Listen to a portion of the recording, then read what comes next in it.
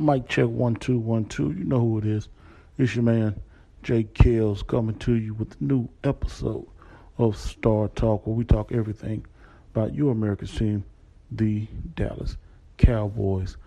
Thank you so much for tuning in to us on Anchor.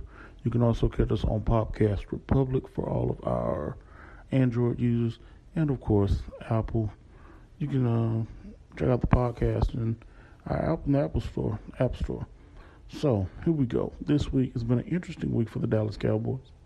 As you know, last week we cut our kicker, Dan Bailey, which is one of the best kickers in the history of kicker in the history of the Cowboys franchise and possibly the history of the league. We cut him, which saved us $3 million in cap space. Of course, everybody was outraged. We were like, what are we doing? What's going on? What's the deal? What's the issue with that? Or are we going to use that money? We could have used that money to give Dez Bryant a new contract. We could have used that money to possibly give DeMarcus Lawrence a new contract that he deserves. But what's the deal? Come to find out this past Friday, it's all a part of the plan to go after Earl Thomas of the Seattle Seahawks. Well, we offered them a third-round pick. They said no, we want more. Later on the day, we offered them a second-round pick. Seattle said, no, we want more than a second round. All along they said they want a second-round pick and some change. We offered them a second-round pick. They said, no, we want more. So after offering them a second-round pick before we even had the opportunity to go back to the draft board, Earl Thomas ended his holdout and went back to the Seattle Seahawks and went to practice. Unlike Le'Veon Bell, who's still on holdout, he's going to miss a game check. But Earl Thomas was like, you know what? I'm going to go ahead and end this holdout. It's not worth it. Let's get back to the team. He said he never wanted to upset the team or upset his fans or his teammates, but he's not going to forget what the organization has done. I hate that it happened.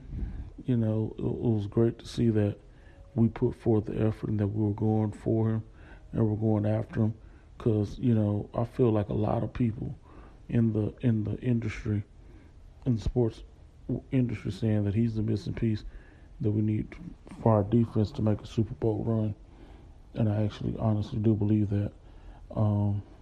It was great to see us going after him. A lot of people felt that it was going to happen by the end of the day Friday, but it didn't. We still got a trade deadline in October because his contract's up this year. He's already expressed that he's going to be leaving, and we can get him just for the money, which would be great. But we still have to pay DeMarcus Lawrence also. But